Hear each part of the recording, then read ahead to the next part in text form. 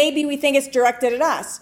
Our reaction is to the anger itself. It's not to what's really going on. So the big question is, what is below the tip of the anger is the feeling, right? But what's causing that feeling of anger? What's below the surface? So as parents, when we ourselves are angry, we can ask ourselves the same question, like what's below the tip of our iceberg?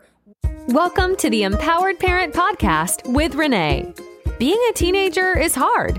Being a parent of a teenager can be even harder. Each episode, we deliver tips, tools, tricks, and stories to help you feel empowered, confident, and energized as the parent of a teenager. Teenagers want to be happy. Sometimes they just need a little help along the way. Now, here's your host, Renee Sinning. Renee is a certified life, leadership, and success coach for teenagers and their parents. She's also a mom of 3 young adults and an experienced high school educator of 18 years. Renee is well-versed in everything teen. Now, without any further ado, here's Renee. Hey parents, it's Renee Sinning here, teen life coach and parent partner. In this episode of the Empowered Parent Podcast, we're going to talk a little more about having an angry teen and really what that emotion of anger, where it's coming from, what it looks like, and what it means. So anytime you have a teenager who's angry, and it seems like maybe they're angry for no reason, or they're angry a lot of the time, it can be super frustrating as a parent. But there's always more to the story.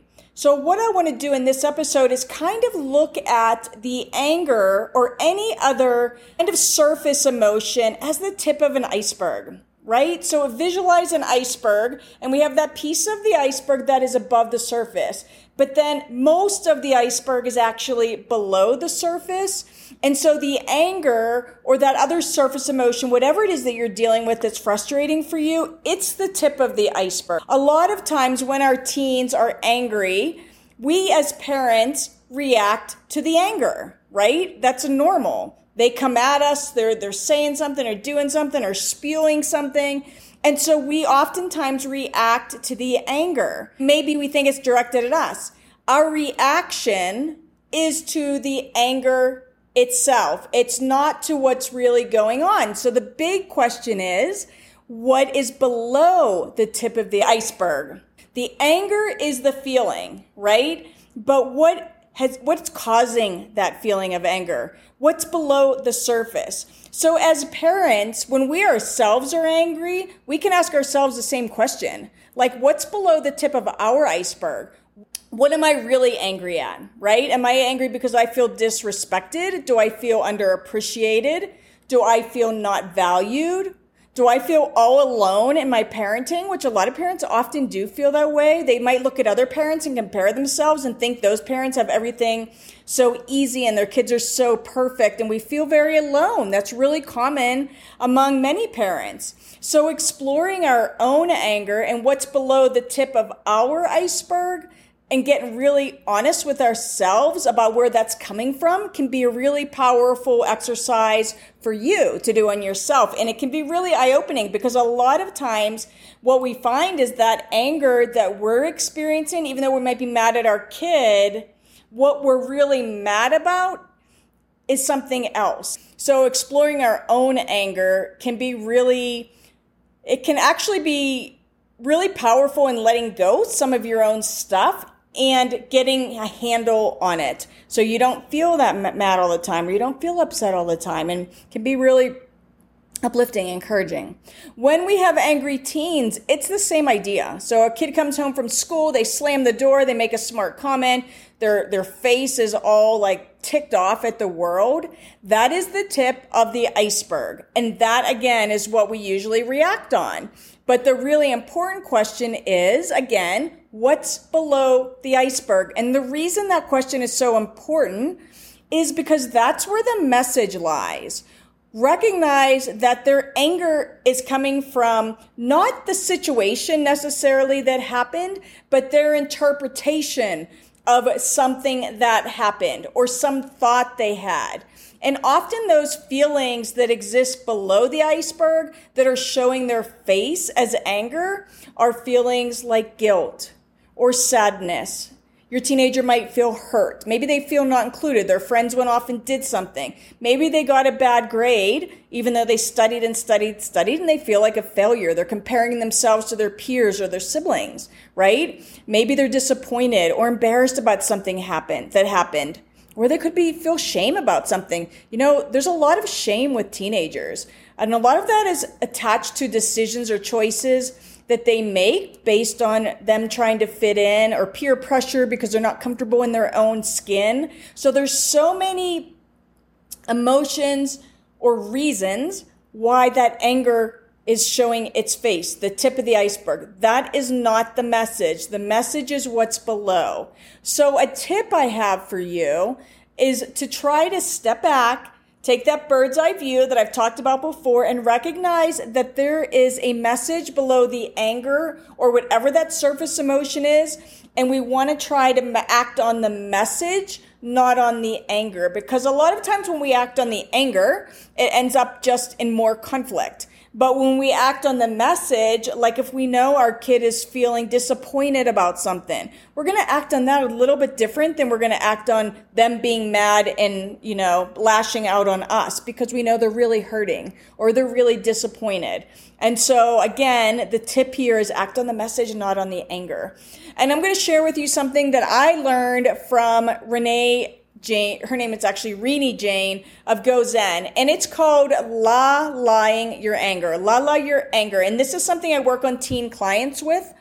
This is something you could try on yourself. You could share with your teen, although I think a lot of teenagers probably aren't going to be necessarily open to learning this from their parents, but you can try it if you have that kind of relationship with your teenager. So when we have anger, and when we feel angry, it actually causes physical reactions. It goes into our body. So locate where in your body that anger or that other surface emotion is. For example, some people might clench their teeth or clench their fists. Maybe your heart races or you get butterflies in your stomach. So locate where that anger is inside your body. So that's the first piece. And then allow yourself to feel it. A lot of times we try to push our feelings down, or we're taught to push feelings down because that makes you weak. You shouldn't be angry. You shouldn't be angry. Just get over it. But the more we push our feelings down, the more power they have over us, the stronger they get. And eventually it's going to bubble to the surface and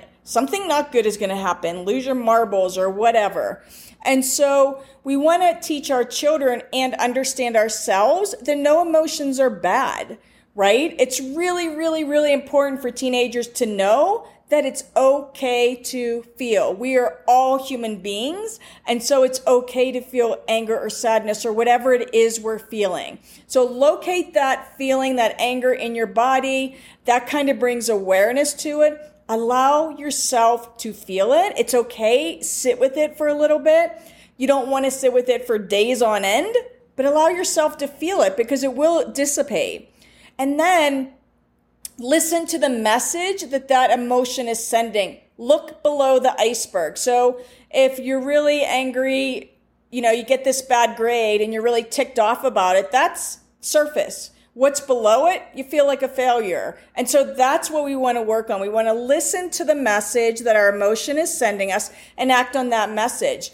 Truly, that's what emotions are. They're talking to us. It's our body talking to us. It's giving us signals, right? And a lot of times we just brush it away or we just exasperate it. And really, if we start to kind of think of our emotions or some of those feelings we have of anger or sadness and look below that, that's where the message is. That's where the work needs to be done. That's where we want to put our actions so that we can come out of that. I had a client recently, a few months ago, who grew up with messages that it's kind of not okay to feel. It wasn't okay to be sad or upset or mad. And that those feelings made you weak. And they kind of got ridiculed for it and put down for feeling the feels.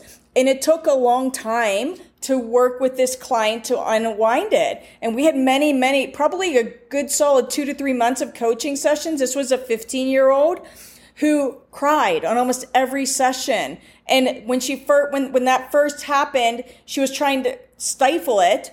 But then, it took some time for me to help her to recognize that no, it's okay to feel the feels. And not only is it okay, it is important to allow ourselves to feel these normal human emotions so that we can process life.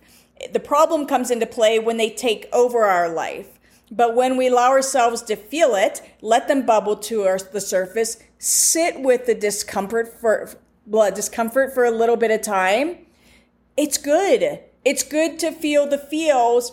It's better when we can then begin to realize, okay, what's my body telling me? Why am I feeling this? And what's going on? Why am I really angry? What's the message? And that's what you want to act on. That's a lot of what I do with teen coaching, just in general. What's the message that they're telling themselves that's causing it to come out and manifest in this way as the tip of the iceberg?